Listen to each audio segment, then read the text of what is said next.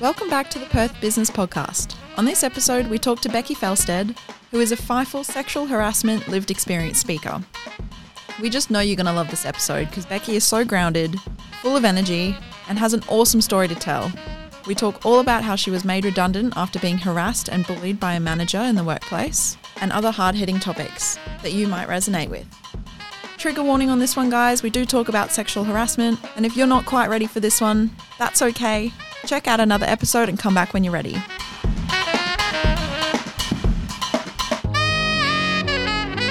This is so fancy. Yeah, you like the studio. We're at the hen house again. We learnt our lesson last time. But no, it's beautiful. I love the studio. It's awesome. And the guys are so cool. If they pop in, they're quite nice. Do they pop their head in? No, they wouldn't dare during your recording. No. Yeah. Important business. So talking about business, I guess that's a great segue to launch on in. Can you give us a little, I mean, obviously we stalk the shit out of your social media channels. Although I realised, that's fine. I'm a big dip. I've got a headpiece. Yeah, I was trying to wave my headpiece and realised I wasn't wearing one, so wave my imaginary headpiece. You're obviously, I think what you're doing is making waves in the community. So can you tell us a little bit about it? Yeah, so I think like a lot of women or people, I'm very multifaceted. So from the outside looking in, it's a bit confusing. So depending on what day you talk to me and what I'm doing and what meetings I've had that day, it depends. But so at the minute, what is quite prominent is I am talking in FIFO around sexual harassment. So where that kind of came from is I have a podcast called The Talking Stick, where I approach things that are taboo topics, right? And I don't mind having those conversations. FIFO sexual harassment, taboo topic. That's really important to me. And I run women's events called Quit Your Bitching, which are fun, which is where I met Lacey, who... Oh, right. Yeah, she styled me. And that's why I get all super stylish now. Yeah. That's cool. But, so Quit Your Bitching. And then... So previous to that, I was a photographer as well, and meeting a lot of business women and doing brand photography and things like that. So getting my way into the business scene in Perth. And then I was like, I don't want to be on that side. I want to be on this side. I'd done it for 12 years. And I'd feel, when you just feel like you're not quite making the impact that you want to make. Started the podcast, started running the events. That's what I do. Talk about taboo topics and, that's me. Yeah. And you've obviously got a professional setting for that podcast. You were telling us how it started. Yeah, totally. So it's all professional. Yeah. I'm very professional in everything that I conduct. Yeah. Actually, people who know me would say... I'm getting more professional, but I'm certainly not being the professional person. But definitely. You guys were saying that you've done it on a phone before. Yes. I was at my sister's house actually after coming back from travelling. In this beautiful bedroom. Yeah. Professional bedroom. Yep. With professional pillows. Yeah. Around the sound. Silk covers. Yeah, exactly. Silk covers, setting the tone for some big V energy, And then, so they're recording onto there. But I think the concept was, and you got might be the same in podcasts, is just start. Just get it done and do it instead of having the excuse of that I didn't have microphones, that I didn't have the funds to come and be able to do this. You can hear the audio when it's in this place. But I was if I wait for that, I won't do it. And it was a burning desire that I wanted to have these discussions about, subjects that people avoid. So just get it done.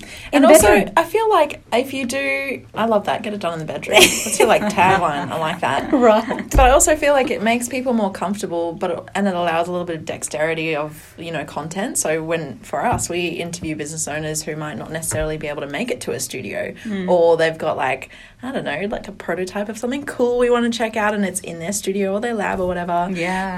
Our last interview, which isn't aired yet, but yes. Well, fun. Yeah. So we in the know. Then we take the phone, who cares if it's a bit echoey? The content is brilliant. So we roll with it as well. And I like that you... I think that's the thing as well, and we're so lucky now because I think to start a podcast back in the day, it was a big deal. We didn't have phones. Whereas now, I was going to say like Joe Blog, let's say like Francesca, chick's name. But Francesca is not a name. So I made that up. It is now. Call your kids Francesca. And you heard it here. Perth Business Podcast. Can be heard. And that's as well like the last event that I ran was Quit Your Bitching, Be Bold, talking about not waiting for permission to be seen and things like that. And I think now we have such a capacity to, on Instagram, start a podcast literally with your phone and log a Podbean account and boom, you're done. So if you've got something to say. I feel blessed that I started, and also getting out of your own way and like having a friend to do it with. Yeah. I like that. Epic too. Yeah, it is cool. It's cool. I mean, it wasn't always like this, but we built it into something we love, Yeah. And passion gets you to that point, Yeah. Yeah, definitely. Yeah. Totally. Yeah. I had a burning question about your partnerships. So you obviously you've interviewed people in the past, you have different like people that you work with. Is there someone in the industry that because we know that Lockie Samuels is someone that you actually like, you're putting it out there quite a lot now. What's your relationship with him, and how does that, obviously we don't want to take the limelight away from you. No, so no, please, not at all. From your perspective, I give credit where it's due, definitely. So Lockie and I actually met,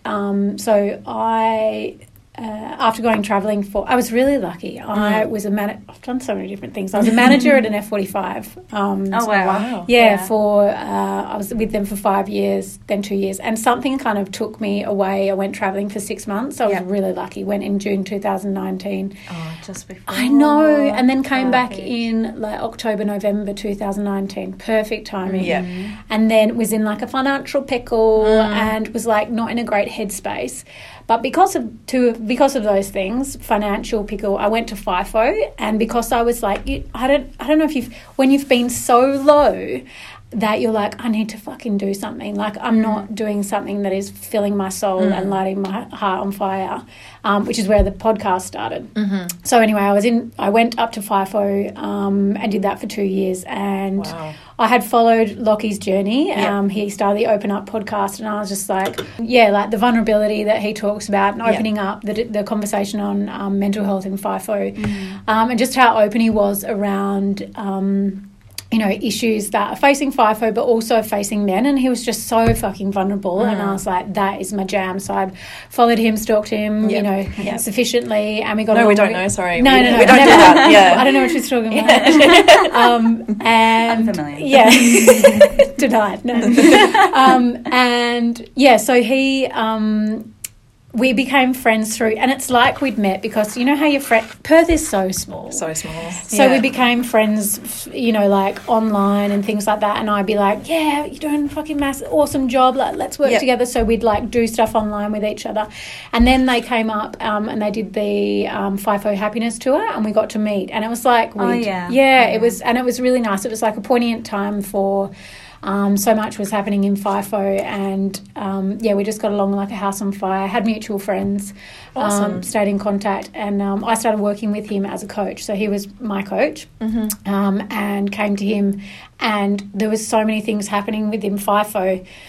As a female in FIFO, or as a female in general, we've experience sexual harassment in our lifetime, right? Yeah. So, and they say there's 98% of women who've experienced sexual harassment.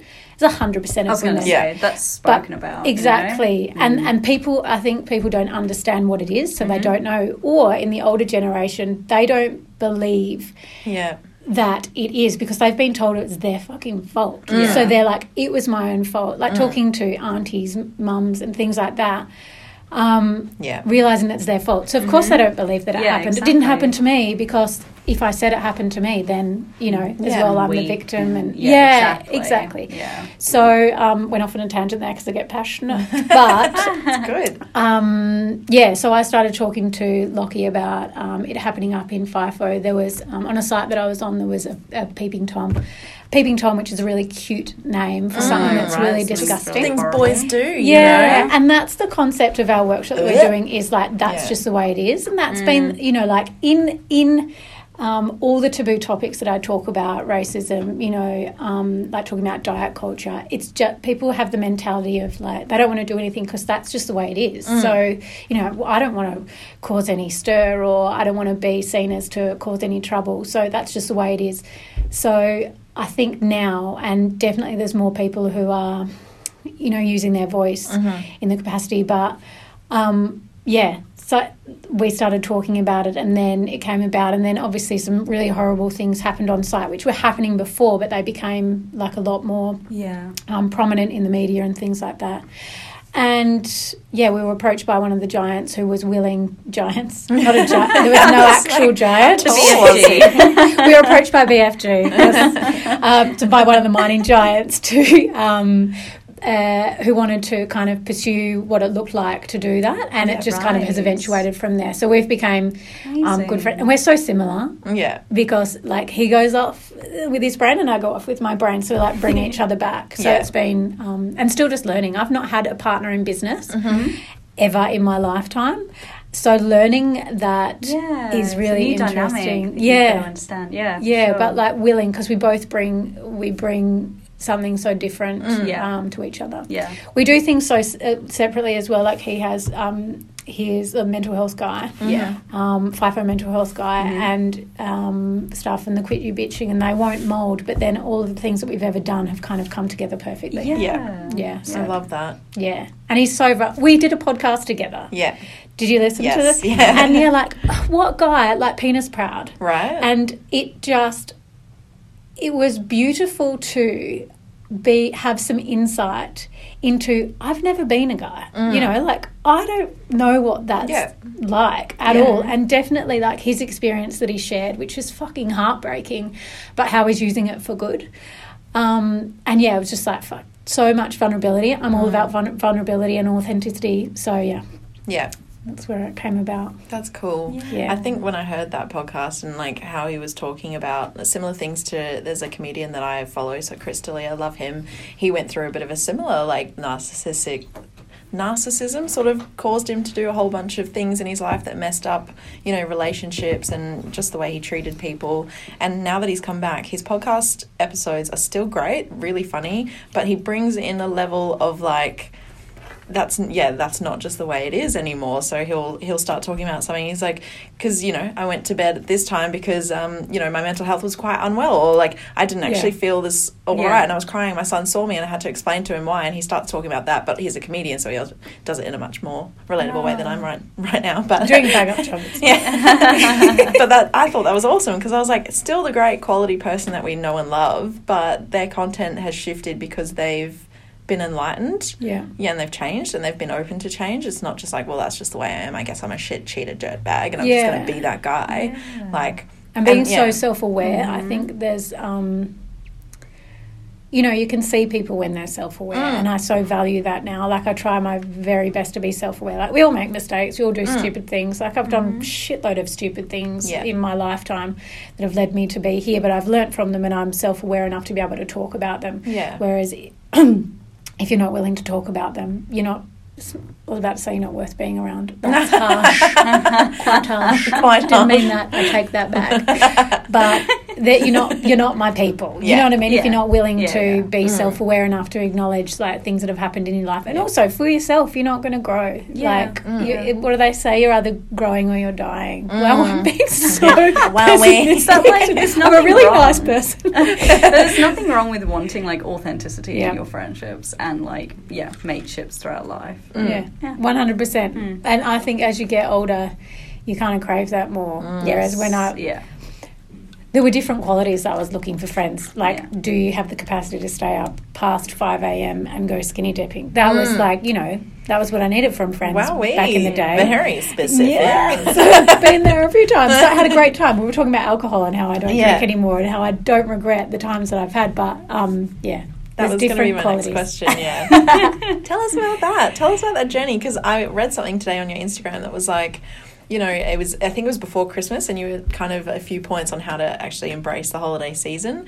And one of the points was, you know, don't drink if you don't want to drink, because even though Australia, or Australia as you put it, Australia, the culture is that we drink, and we drink on public holidays, and we drink on, you know, any event that is worthy of drinking, which is almost everything. So as well. There's no... Yeah, we don't drink to enjoy the flavour of it. Yeah. No, it's not like, that's the thing. In France, like, almost the kids are brought, up to see how to drink in a way that's not, there's a word, and that happens quite often. In excess? Yeah, in excess, or to get drunk. It's just like... Yeah. To get classy, to get fucked up, you know. But you guys said I could swear. Yes, go on. And I just said use guys. Use guys. I'm you can't full swear. Australian. When I walked in the door, I must have gone full Aussie. But, so you said where did the no drinking come from? I think it's such, you know, like, it's a long story of how it kind of eventuated. I come from a family where there's been history of it before, of, you know, alcoholism, and I'm from Northern England, which is definitely seen as like a lower class, a working class place where there's a lot of shitty things that have happened with alcohol. I can tell a story about it. I found out this after. So this is really important to me now because it kind of validated me to stop, whereas I was just having a break for a little bit there. Yeah. So I went back over to the UK to see my my family, and one of my family members was telling me about a time when the father of the house had gone and got absolutely drunk and blotto, and then come back to the house. He was obviously a bit narcissistic and stuff like that. He was really drunk, and my family member was sitting on the couch and made a cup of tea for him. It wasn't made properly, so he poured it down her. Yeah, he pushed her outside. Oh my God. Naked. Oh my gosh. Took off her clothes, pushed her outside naked. Neighbours came from next door to kind of, you know, help her out and stuff like that. This is really traumatic. I'm used to talking about it. I talk about taboo topics, so I'm sorry if it's really jarring. We'll put a trigger warning. Trigger warning. But, and the neighbours, back in those days, got her clothed and sent her back. So I'd heard these stories. I know, crazy, because it was happening in that household as well. Yeah. So I come from, you know, so it was just the way it is. Yeah, just the way it is. Right. So I found all these things out when I was kind of teetering on the line. That's really dramatic. Like that's a really big thing. But it's real still. But it's real, and like there's other family members who've had issues with it before, and there's been, you know, domestic violence from it. But my story in particular, I've had a great time, like, you know, drinking. I'm a very confident person. I'll go out and have an epic time. I'll go dancing. But I'd have this, like, massive depression session for days afterwards where my self-talk was like, you're useless, like, what have you done with your life? Just really horrible. And I was like, I was self-aware to a point, but just thinking, I've got depression, you know, like I'm not well, and it's nothing to do. Didn't even think about alcohol because in our society we don't think about it. No, and nobody kind of asked me to look at it, so I wasn't kind of aware to look. But I was having all these depression sessions, and like in my life I could see that, you know, like I'd try and do something and it'd not fail, but I couldn't do it. I didn't have the capacity because I was just really hating on myself. Then I moved into the city, Banana Social. So that was there. I moved. Cinema, Banana Social.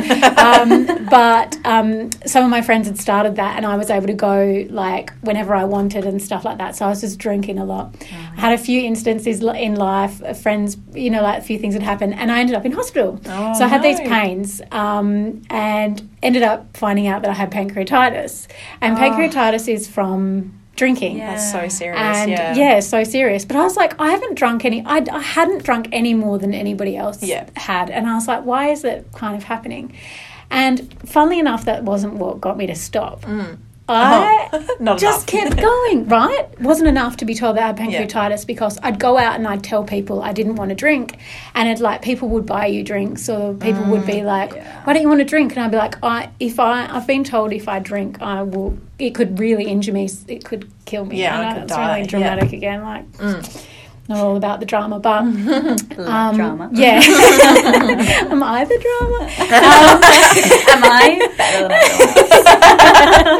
everyone else? Yes. And yeah, so that didn't stop. And then I kind of, the self-reflection on that being like, well, I've been told I've got pancreatitis and I'm still not stopping drinking. I would relate people's interactions, like being with guys and intimately relating it to, having sex with them, relating that to because I was drunk, and I only had sex with them because I was drunk. So I stopped drinking, stopped having as much sex with it, had a great time doing that. But, there was so many things that were tied to my drinking alcohol. And I was like, fuck, I don't need to have that. Yeah. And when I went to the UK, it's a long story, I told you, but when I went to the UK, I had kind of teetered on having a few, but the last night that I was there, I was sitting having dinner and I kept on getting my drink topped up, and I was so drunk, like I stood up and I was really intoxicated. I went to sleep, and the next day I was like, I'm going to go around London and I'm going to go to the gym and I'm going to go around on my bike, and I was so hungover. You know when this, like, trigger warning again, you know how you're so hungover that you're so sick and it's like, it's not good coming out of your body? Yeah, it's like bile. It's like poison. It was bile. Yeah. And I was like, I've injured myself. So, and that was the last time I drank because I had to do a 32-hour flight home, and I was like, what the actual fuck? Yeah, what have I done? I know. And then, since then, like, it was like, I'll try not to and things like that. Life has just excelled. Like I realised that I don't have depression. I had depressive days, you know, and a lot of it was led from the alcohol. And while I've had some really epic times with alcohol, long story. There's so many things, and I could probably make it a lot shorter than that. But I think the reason why I tell that is. I got so many people approach me about when I did that post about not drinking. I think we wait for permission for other people to go first. So I kind of want to tell all the facets because people tend to relate to something. It's okay if, like you said when we were saying before, it's okay if you do want to drink. That's totally fine if you've got a healthy relationship with it, because some people do. Yeah, I didn't, and I think a lot of us don't. You know, like if you feel bad about it, Sarah. Rustbatch, Free Spirit Drink Coach, she could be someone who's great to have on, she's a grey area drinking coach as well. So it was really good to hear her put into words about how it is that grey area. If you feel bad about drinking, then you've got an issue with it. And, like being with partners before where I've said, can we not drink? Is it okay if you don't drink every night? And they can't not do that, or not every night, but get absolutely blotto, and they're like, I don't have a problem, and you're like, you do. And I think the buck doesn't stop with alcohol. Like even something as like harmless, air quotes, as weed, like if you're doing it every night to escape reality, like are you okay? Like what's going on what there? Are you avoiding with it? And that's the thing, substance abuse, and it's like it's so heavily rooted in guilt and shame and guilt. It was really the guilt for me because I was like, I'm not going to drink tonight, and then I'd drink, so I felt guilty and then ashamed of myself because like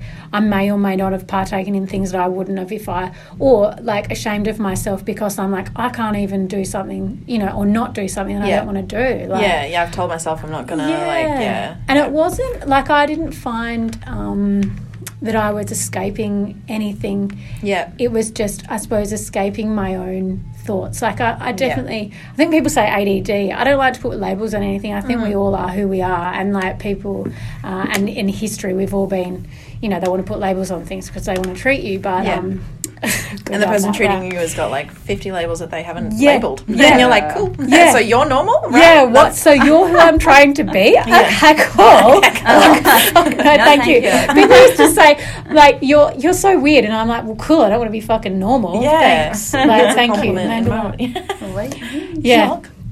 So my brain was always just so busy, and I think it was, I don't know if it was just to quiet that or just for, I don't know. I don't know why I did it, but I've definitely been better off. I have love for myself. I sleep better, and but we're talking about digestion issues before, like my digestion issues. Like, I know that that's not the cause now. Yeah. It might have not just been stopping drinking that, but at least I can go, okay, well, it's not that kind of thing. So, that's interesting. And I personally have an issue with those like dry July or dry whatever. You're like, first of all, I'm 99% sure that the alcohol brands like sponsor that sort of advertising, because like when you come back hard. Like, you can't just be like, oh, now that I've gone without for 30 days and 14 hours, no one's counting though, I'm only gonna have one beer with my friends who are getting an alarm.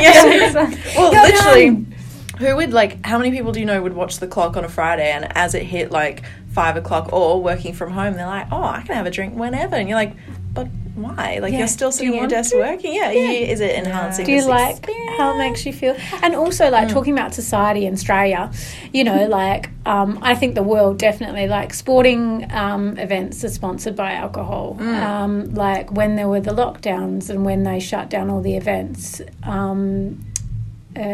there was the bottle shops were still open. So pharmacies and bottle shops were open. So it's systemic of, like, we're funding, by drinking, we're funding Australia because it's taxed. So it's never going to be a place where the government is going to say stop drinking. They do all those ads and stuff like that by putting up pictures of alcohol, you know, or so like talking about alcohol. I'm thirsty, I'm going to have a wine. But also where, you know, it's never going to be, you're never going to be able to stop it because it's around you. So I always say to people, like, are you a rebel? You want to be a rebel? Rebel against what you're being told to do and stop drinking. I know it sounds weird. You think you're being a rebel by it.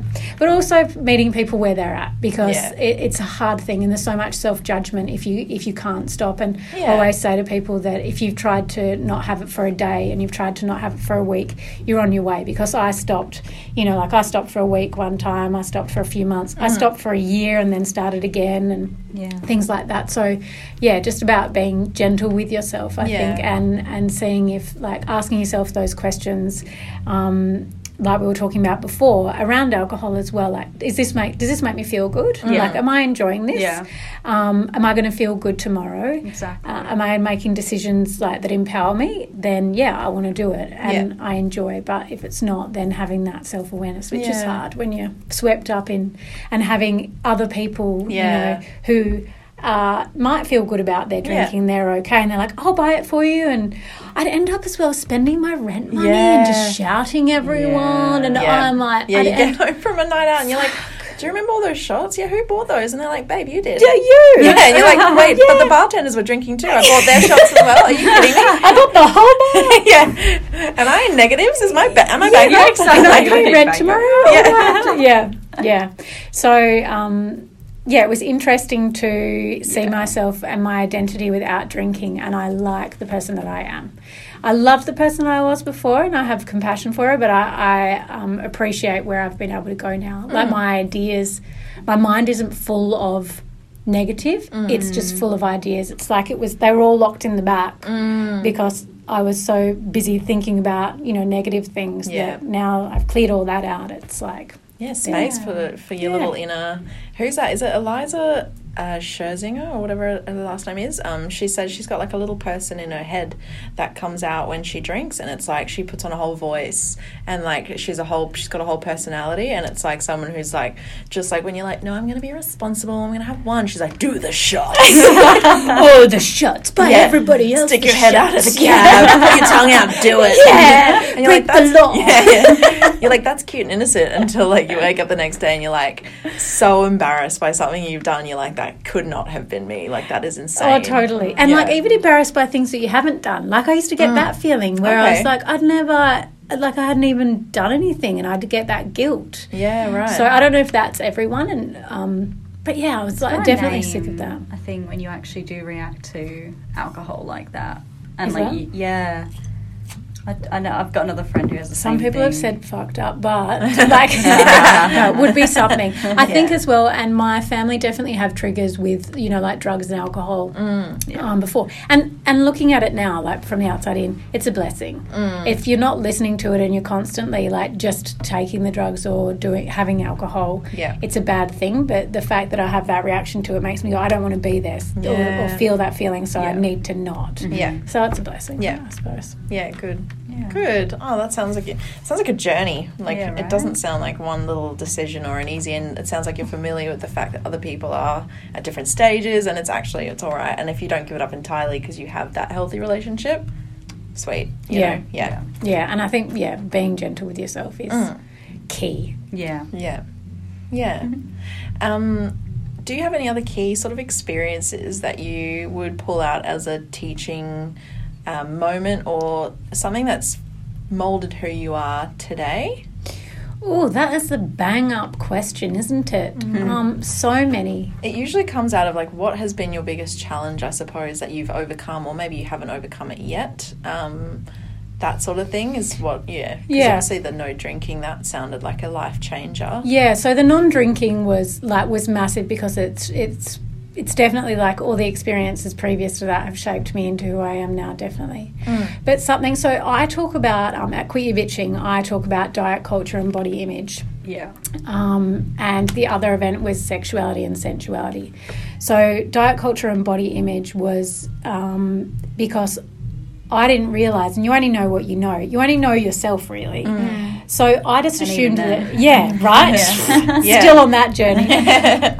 But even I've had really great body image since forever. Me and my sister both have it. We're different people. We have different bodies, and we've both got really great body image. Great. And that's really unique. You know, like I'm never really negative in the mirror about what I see. Oh. So, what's that like? I know. Crazy. That sounds amazing. Do you have a pill for it? So that's what I was going to tell you. I've got a pill. No, but so how we were brought up was that Mum went down to Nannup. She built a teepee, and we were down there. And that's kind of like, the reason why I say that is because it shapes the kind of upbringing that we had. We used to go to hippie gatherings where there was nudity, and there were, you know, like men and women. It wasn't looked at as sexual. It was just like, that was a body. This is a body. I'm comfortable with my body. And there was people just accepting themselves and accepting each other. Right. And I don't know if that was what it was. And you know, Mum and Dad and my brother would always say, like, oh, they're Northern England, like, you look good in a paper bag, like, you know, you're beautiful. They'd always tell us there was always positive stuff. Mum never dieted. Dad never, you know, like, it was always positive reinforcement. And that's not to say that it's like all the parents. I think sometimes I did a podcast with another one. We were talking about diet culture, and sometimes like mums really cop the flack for that, and I feel for it because I go off on tangents here. Mums, you know, like, can you imagine having a child right fucking now? Like, I'm trying to navigate being a human myself. So kudos to all the parents out there.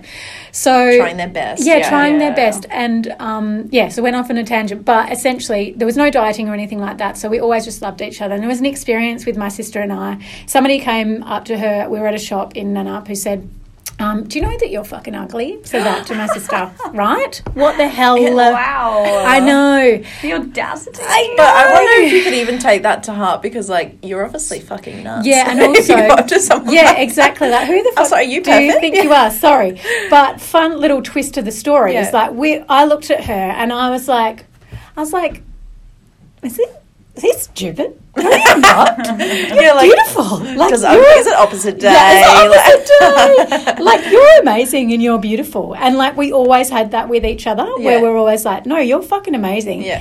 And, like, years later, he cracked onto her. He forgot about the whole conversation. And, like, when she got older, she became quite busty and stuff like that. She's beautiful. And I fucking love her. She's my favourite human in the world. But, yeah, he cracked onto her. So it's like twisting the story and he didn't even remember. And she was able to, like... be like, that little scar on my heart that hurt my heart. Yeah. But, so I think what's shaped me... Why I tell that story as well is that body image was never really my the thing that shaped who I was. It was sexuality and sensuality. So there's a few sinister things that happened in, you know, like families, as it does. Like now I talk about it as an adult. That's quite common in families, and so there was always a question of like sexuality, like who are you going out with? I'd get called like a dirty stop out sometimes and stuff like that. And I hadn't even but it was scared. It was from fear, from family.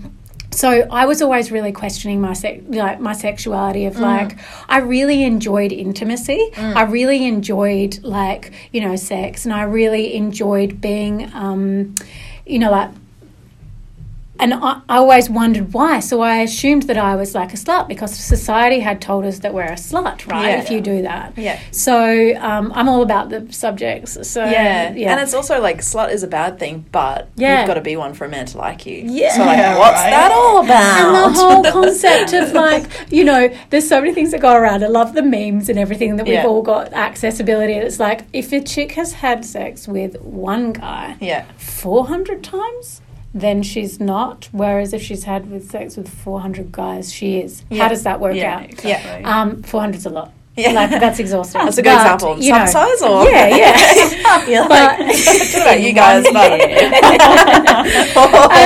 the concept, that sounds exhausting. I'm tired. But, so that was, for me, that was like the question of like, am I, and so that really got to me. And like, that was where a lot of, when I was drinking, would come the negativity of like, I was called that in school even though I hadn't slept with anybody yet, because it was an assumption. And the fact that there's even a word as a thing, like you said, and that like it's a different ball game for guys than it is for girls, and that we don't get to just be who we are in any expression of who we are. You get labels on you. Yeah. So for me, what shaped me was realising that I'd kind of trapped myself in that prison, that I'd allowed other people's opinions of me in my sexuality or whatever dictate who I was, because I perpetuated it and I did it, and I acted like somebody who does that without loving myself, I think. And that was a game changer for me to see, and why I did the event was just to be able to have that discussion that, you know, you are who you want to be, but to an extent, if you allow it, you are who other people say you are, if you allow them, if you allow it to be true.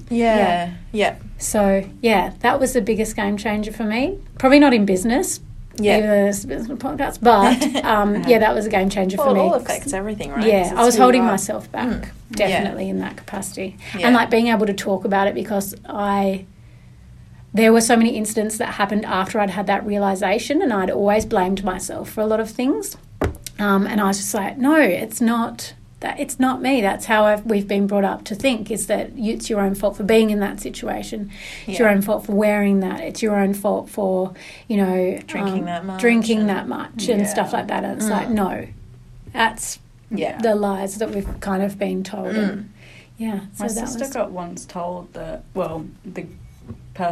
the guy told me about my sister, she better stop smiling at strangers because she's going to put herself in a dodgy situation. I was like, I'm never, ever, ever going to tell my sister to not smile. Like, how crazy though that fellow thinks that it's because that your sister's smile. Like, doesn't it just blow your mind? It's so outrageous to me. Like, we're having that conversation and knowing that that's outrageous, but there's still some people out there, like men and women, like older women sometimes think, like, you put yourself in that situation, you wore that skirt. It's just mind-blowing that how we've been indoctrinated to kind of think that it's our own fault for smiling. Exactly. But then the same man will walk down the street and tell someone who's not smiling to smile, so he looks more rapeable? Like, what? Sorry. Exactly. I'm here to please you. I need an excuse to do what I wanted to do, and make it your fault. It's so nice to have the conversation, like, because this was, you know, in our mother's upbringing and in like the older generation, it wasn't even discussed. Like we have. So if that happens in the street, for example, and somebody says like, "Oh, smile," you would, you know, like if you wanted to, you know, acknowledge what the person had said, you'd be like, "I'm not here to please you. Exactly. Oh, yeah. You know, whereas like before they were like, oh, sorry, like, you know, yes sir, no sir. Yeah. Did you because, just bow down? Yeah, yes, yeah. no, Sorry, sir. what else can I do? Yeah. What else can I do to make you happy? Please? Kiss your Smile, but no disgusting smile. man. Yeah. Yeah. That's, yeah, that was a good, I think that was a good spot to end that. That was good. Yeah, I suppose bringing it back to like your career and where it's shaping towards where you want to go with it. It sounds like it's obviously you're building yourself as a personally, I suppose, to be this confident woman who raises awareness about key issues in our society at this time. And I think obviously the main demo that you're talking to is women, but it's also men, right? Because especially with your collab with Lockie, but just in your own right, you're giving them the space to hear what you've got to say without like it being a colleague or a woman in a sea of 500 men on site. So how do you see that going in the future, and what's your experience with what needs to change? I guess that's a massively loaded question, but I'll get you to tell me I'll probably ask you to repeat. Yeah. But I think where it has kind of stem from. Repeat the start of the question again. Oh, I've like totally forgotten it. The start of the question is like, what do you see the future? What do you see in the future of what you're doing in raising awareness? Where do you see that going, and what change do you want to make? Yeah. That was the first part. Okay, so I think, and where it all kind of came from, and why I feel like I have the ability to have that conversation now, which is like quite public.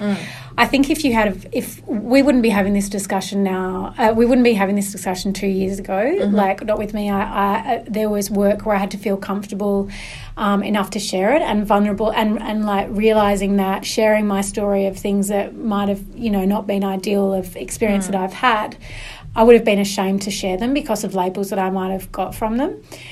I think the difference between Becky 2 years ago, or Becky, like in the past, and Becky now is I'm so passionate about making a change.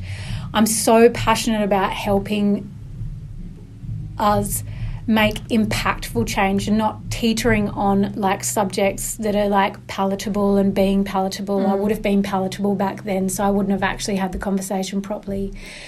Now I'm able and capable of having those conversations, of putting myself out there without worrying about it, knowing that I think my story is going to help other people, and how I show up is going to help other people, and it's not about me, like it's for something so much bigger than me. And even in these discussions, like having meetings, trying to get the conversation to go out onto site, or to go into corporate, or to go onto the news and stuff like that, there's talk around other things. And it's really interesting just to bring everybody back, like while we're having these conversations about when we're going up and things like that, shit's happening. Like women are being harassed, and like it's urgent that we do it now. So I think Becky back then wouldn't have been that comfortable in a corporate environment, or going into meetings being like, we need to get to it. I would have sat in the background, because I didn't have I've always loved myself in a way, and given myself compassion and love, but I've been like, who the fuck do I think I am? Previous to doing my events, the Quit Your Bitching, like everything kind of had to happen, doing the podcast so that I could be able to just share my voice and see that it was actually safe to share. Having good feedback around, like I was talking about white privilege, I was talking about the slut complex, I was talking about diet culture, and I thought all of those things, I've had this crazy feeling that I'm going to get hurt talking about all these things, because I'm going to piss people off.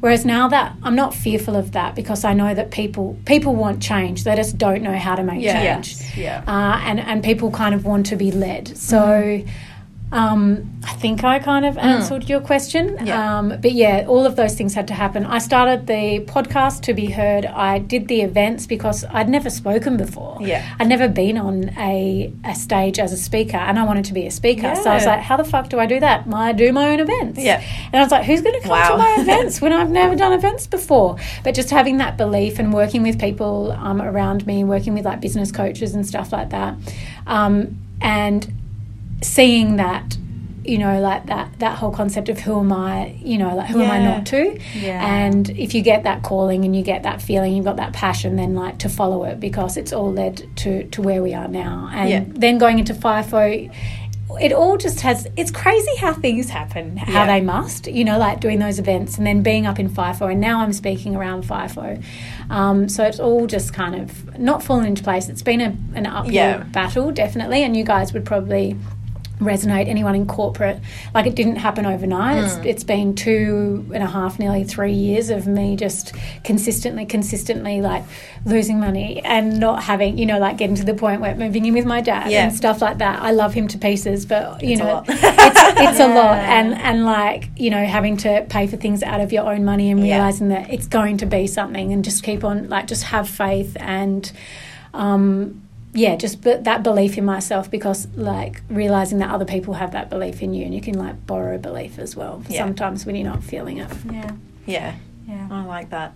So when I was travelling, you know, there was this show that Now They See Us.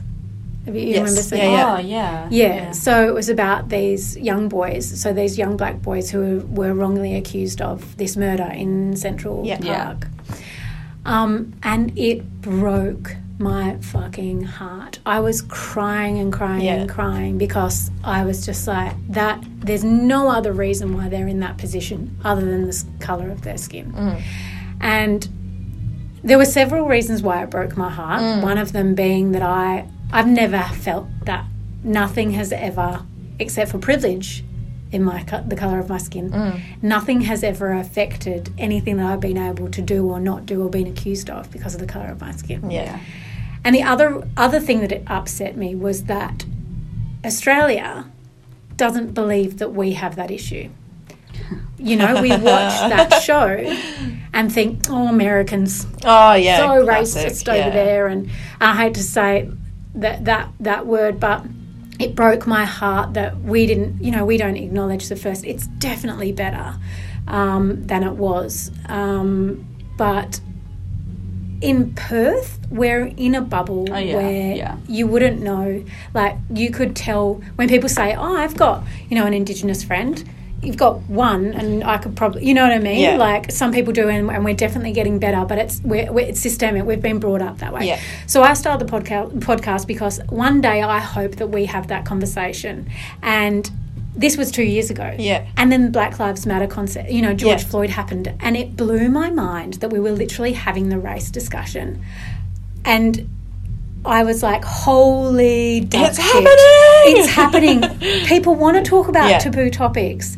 And I can say that from somebody who's had privilege, you know, like most of my life. And so that's why I started the podcast. And one day I hope that we have, like, I can have a forum and, like, talk about the history of Perth and what's actually happened, because we get to put the blinders up. We get to choose over here where we put the blinders up, or we actually acknowledge it. But we're so privileged over here. Yeah. We're so privileged in Perth. There's so many shitty things that are going on all over the world. There's lots of amazing things as well. I think I've really talked about all the shitty things, and that's the hard thing about taboo topics is that there's lots of progress in the world as well. But, I went off on that tangent. That was good. Love it. I love that. We'll file that one. Yeah, we'll file that one. Put that in there for later. For bath time. Don't talk about it. Do you come up against many barriers? Because obviously, like, you know, like working within, like, taboo topics all the time, do people, like, legitimately stop you from doing anything you want to do just based on the fact that it's, like, almost too much, or, you know? I think if I do, it would be perceived. Like, I can go as far with it, I think, as I want, and I think we're in a place where people do want to make change, like with all the taboo. Yeah. So I am proud to say that there hasn't been too many, but I probably haven't pushed them enough. Okay. Gotta ruffle some feathers. Yeah, and, like, I want to ruffle feathers, but currently my business is Becky. I do the account. You know what I mean? Like, I've got a lot of great people around me, but if I go into it, if I go all in, I have to care for myself in it. So I think I've probably held myself back from ruffling too many feathers. Yeah. To be honest. And like That's it's like absolutely reasonable. Yeah, but it's like I have this like I'm not ashamed of it. But I'm like when George Floyd happened, I had this, and I think a lot of people maybe had it, where I said nothing on social media. I was so outraged and broken and like so many feelings about it, because I was like, I'm this person who talks about, I put pressure on myself. I'm this person who talks about taboo topics, and I can't even jump on and talk about, you know, like what's happening. Yeah. So I felt really guilty about not putting anything up on social media. And when I did, I was just so passionate, like, we have to make a change. And, you know, like, there's so much going on in the world. Yeah. I think I get so passionate about that. And then I said something that I didn't really mean. And you have that fear of that you're going to say something that's going to be taken out of context. Yeah. Cancel. Like, cancel that. You know, forget that. And then I think I was reminded by some of my friends around me that it's okay. Yeah. You know, like, you don't have to mention about everything. And also, it wasn't my place. It wasn't my place. I was going to say, you never lived that life. Yeah. You don't know that. Yeah. Like, that's someone else's entire existence. Exactly. And sometimes it's not a place to have a mention. Exactly. So it wasn't it was perceived, it was my own perceived, like I said with the sexuality thing, I was trapping myself in it. Like, you're not talking about these subjects. So thus far, I haven't come up against too much, but I don't know, because they've stopped. Yeah. You know what I mean? Like, opportunities have stopped. I started talking about this subject to go and, you know, onto Mind Sites and stuff a year ago. It's happening now. Yeah. So, we have come up against things, but I'm probably unaware of the discussions that I've been talked about in and dismissed in, because I haven't been able to have them. Yeah. You know what I mean? And then, and Lockie and I have talked about this before, where this subject, there was a gatekeeper, and that gatekeeper happened to be a man, and that was Lockie. It wasn't until Lockie started talking about it with someone in the paper that I was able to be given permission to talk about it. And he said, you know, Becky's willing to talk about it. I talked about it on my social media, like things like that. But the society that we do live in is there's still, you do need to be given permission by, in some cases, or the idea needs to be from a male or a superior, and that sucks. But I luckily have somebody on side who's willing to, you know, give me credit where it's due, and I'll give him credit where it's due, because it's not even about that. You know what I mean? We get to have the conversation and go and help women on site. So I think we constantly remind each other of that. So barriers. I've had messages from people before, you know, like saying, you know, who do you think you are? You were doing FIFO for 2 years. You're not a FIFO worker.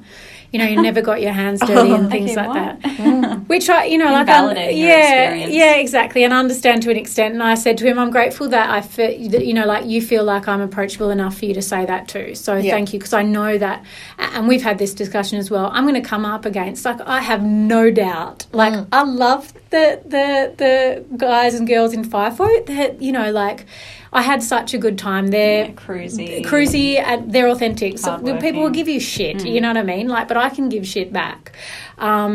But it doesn't have to be like down the crude line. But I have no doubt that when we go up on site, we're going to come up against people. We're going to come up against, you know, the old guy who drinks ENU Export, who's, you know, got the beard, who's never, you know, like, he's done the same thing for his whole life. He's going to be like, this is fucking bullshit, you know, who'd probably say that. Yeah. So I have no doubt. We also might not, because hopefully we're helping, like, by having the conversation, we're going to lead down that road of, like, hey, that's not acceptable, Tomo. Yeah. Give him a name. Tomo. It's got to have Drink a name. export and punt down. Yeah. And then I've had messages in Instagram and stuff before, but I just approach it with compassion and not a roadblock, because they help me in essence. Because I'm sure we'll come across other people who feel the same way. And I do want to approach, like you said, working with men and women, and how it seems to be like the demographic of both. I think women are magnetised to the message that I talk about quite often. I've always wanted to talk to men and women because, you know, like, everything, there's a lot of things that, you know, like, Lucy Peaches, I'm going to see her this weekend, you know, like, talking about, I'm going all in on all the subjects, but talking about menstruation and things like that, that's like, super helpful for chicks. Yeah. But also really handy if you want to understand, like, your mum, your sister, your girlfriend, you know, like your colleagues, all the guys. So in every subject that I'm talking about, taboo, it involves both of them. But I tend to be more approachable with women because I am a woman. I do have so much compassion for both men and women, and I've always wanted to work with both, but I had to just kind of go, no, quit your bitching is just for chicks, even though I want to be inclusive all the time, but it's just for And there's nothing wrong with that, I don't think. No, and I think giving them the space that they deserve, because if there's men there, the women aren't going to talk about those issues, and vice versa. I don't want to. I'll leave some of the male healing to some of the guys, because I wouldn't even begin to know what you guys have gone through, which I'm sure is like, you know, a fair few things as well. It'd be great to have unity one day, but that's like that's like centuries. Exactly. Away. Yeah. We're really getting there. I do see so much progress. You know what I mean? Oh, there is. In the last 2 years, or like, it's been intense, right? Yeah. It's been intense. Oh, COVID has brought up a lot of, like, very exponential discussion curve on all the things. Which is a good thing. People consider like 2021 like a dud year, but I'm like, look back, man. Like, I did not realise how much we'd packed into 1 year, and how much even myself and like everyone I know had grown, until one of my friends, like, put together this like really cute like little montage of photos and videos from our time together throughout the year, and I was like, wow, like, so much has happened, and so much is, like, you know, so many great things have happened, you know, despite this horrible thing that's going around and causing major stress on the world. There's still, like, this sudden, like, I don't know, togetherness that we're all feeling, which is nice. But we're definitely, like, and, you know, we've talked about Perth being, we're in a bubble. We are in a bubble. But yeah, you get a choice to, like, you know, take the good out of it, and people have passed away. Wow. Yeah. There's people, you know, like, life, that is life, isn't it? So you can take what you want from it. It is what it is. Yeah, that guilt of having a good year, like, I had to deal with that last year, whereas I'm like, it's okay that we had a good year. Yeah. You know, it was a really interesting, but it was if I wouldn't be here right now if it wasn't for all the challenges last year. Yeah, sure. Absolutely. And I think, like, to your point, Hannah, there needs to be change on different sides before there's unity. So if, you know, women are, you know, 10 steps ahead on female rights and men are not, or, you know, that's a very, very black and white example. I know it's not black and white, but that's just an example of, like, they need to catch up to each other separately before they can get together, if that makes sense. Yeah. That's a good way of explaining it. Separately, they have to do the work to come together. Yeah, that's what I meant. I didn't want to separate men and women. Oh, good. That's what you said. And I think, like, acknowledging that we are different. You know what I mean? Like, I think we get told, like, you know, equality means that we're all the same. Where you get given same opportunities and stuff, but we are innately different. Like, you know, our hormones, like, our brain is like, you know, like, sometimes there's like, and their hormones are like, So we're different. We're going to approach life differently. Yeah. I really draw a graph for that. Yeah. If we can just, we need a whiteboard for the next one.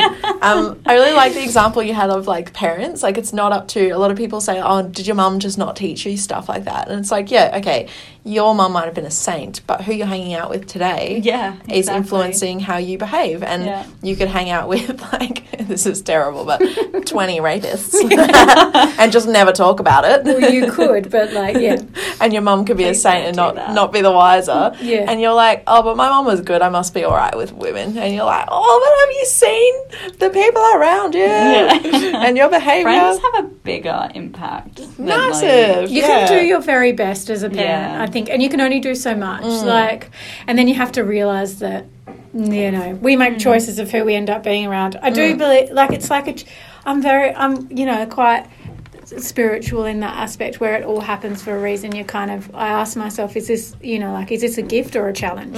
And sometimes the people that you're around, you learn something from them briefly and they're not supposed to be in your life that long. Or it's like a challenge where they're, like, really fucking epic to hang around. They drink like goldfish Yeah. and they take all the drugs, and it's like a test put in front of you to be like, you know, can I enter into that just for a little bit of fun, or am I going to go down that road and that's going to be my identity forever? Yeah. You know? And everyone's different, right? So like you can't be like, oh well, he did it, he's fine. He's like actually a great person during the day, and at night he parties, he can handle it, or she. And then if you do it and you're not the same person, so it affects you differently. Psychosis. Yeah, and approaching everything like we're all the same. Because some people, like we were talking about marijuana before. Yeah, we're talking about that MJ thing. Marijuana? Mary John. What's that? Yeah. Not in my Christian neighborhood.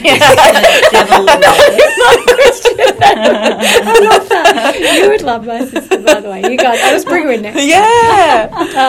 But yeah, so we were talking about that. Like some people react. It's a trigger for some people, and it triggers psychosis. And like other people, fine. They can think, like they're creative. They can, you know, like some of the best TV shows, movies, Alice in Wonderland, just putting it out there, have been created on, you know, like hallucinogens. Yeah. Charlie Sheen. Yeah, Charlie Sheen. Oh, don't open that can. I'm totally That joking. is- He's yeah. a terrible person. Let's leave that can. Like we were talking about can and worms leaving. But yeah, so it's like it's personal, right? Yeah. Like, are you going to be Charlie Sheen, or are you going to be the guy who wrote Alice in Wonderland? Yeah. That's the Yeah. question. Or you've you're gotta going to be ask the gal yourself. who has Yeah. one puff of Yeah. that marijuana and you're dead asleep in 2 seconds. I don't know who that might be. It's I quite don't know. She's not wearing a green top. Dude, can we take a photo? No. Thank you so much for visiting us today, Becky. I really appreciate Pleasure. it. I'm pretty sure we're best friends now. Yeah, well, we will talk again. Yeah, that was an audition. I appreciate. She passed, right? She passed, yeah. Yeah. We'll talk about this later. Thank you for having me. Thank you. If you like that episode with Becky, make sure you stay tuned for next week when we post an episode with Lockie. Check back here weekly as we post every Monday morning to share the best stories from Perth's entrepreneurs. Make sure you like, review and subscribe on the channel that you listen to this on, and wherever you see us on Facebook, LinkedIn and Instagram.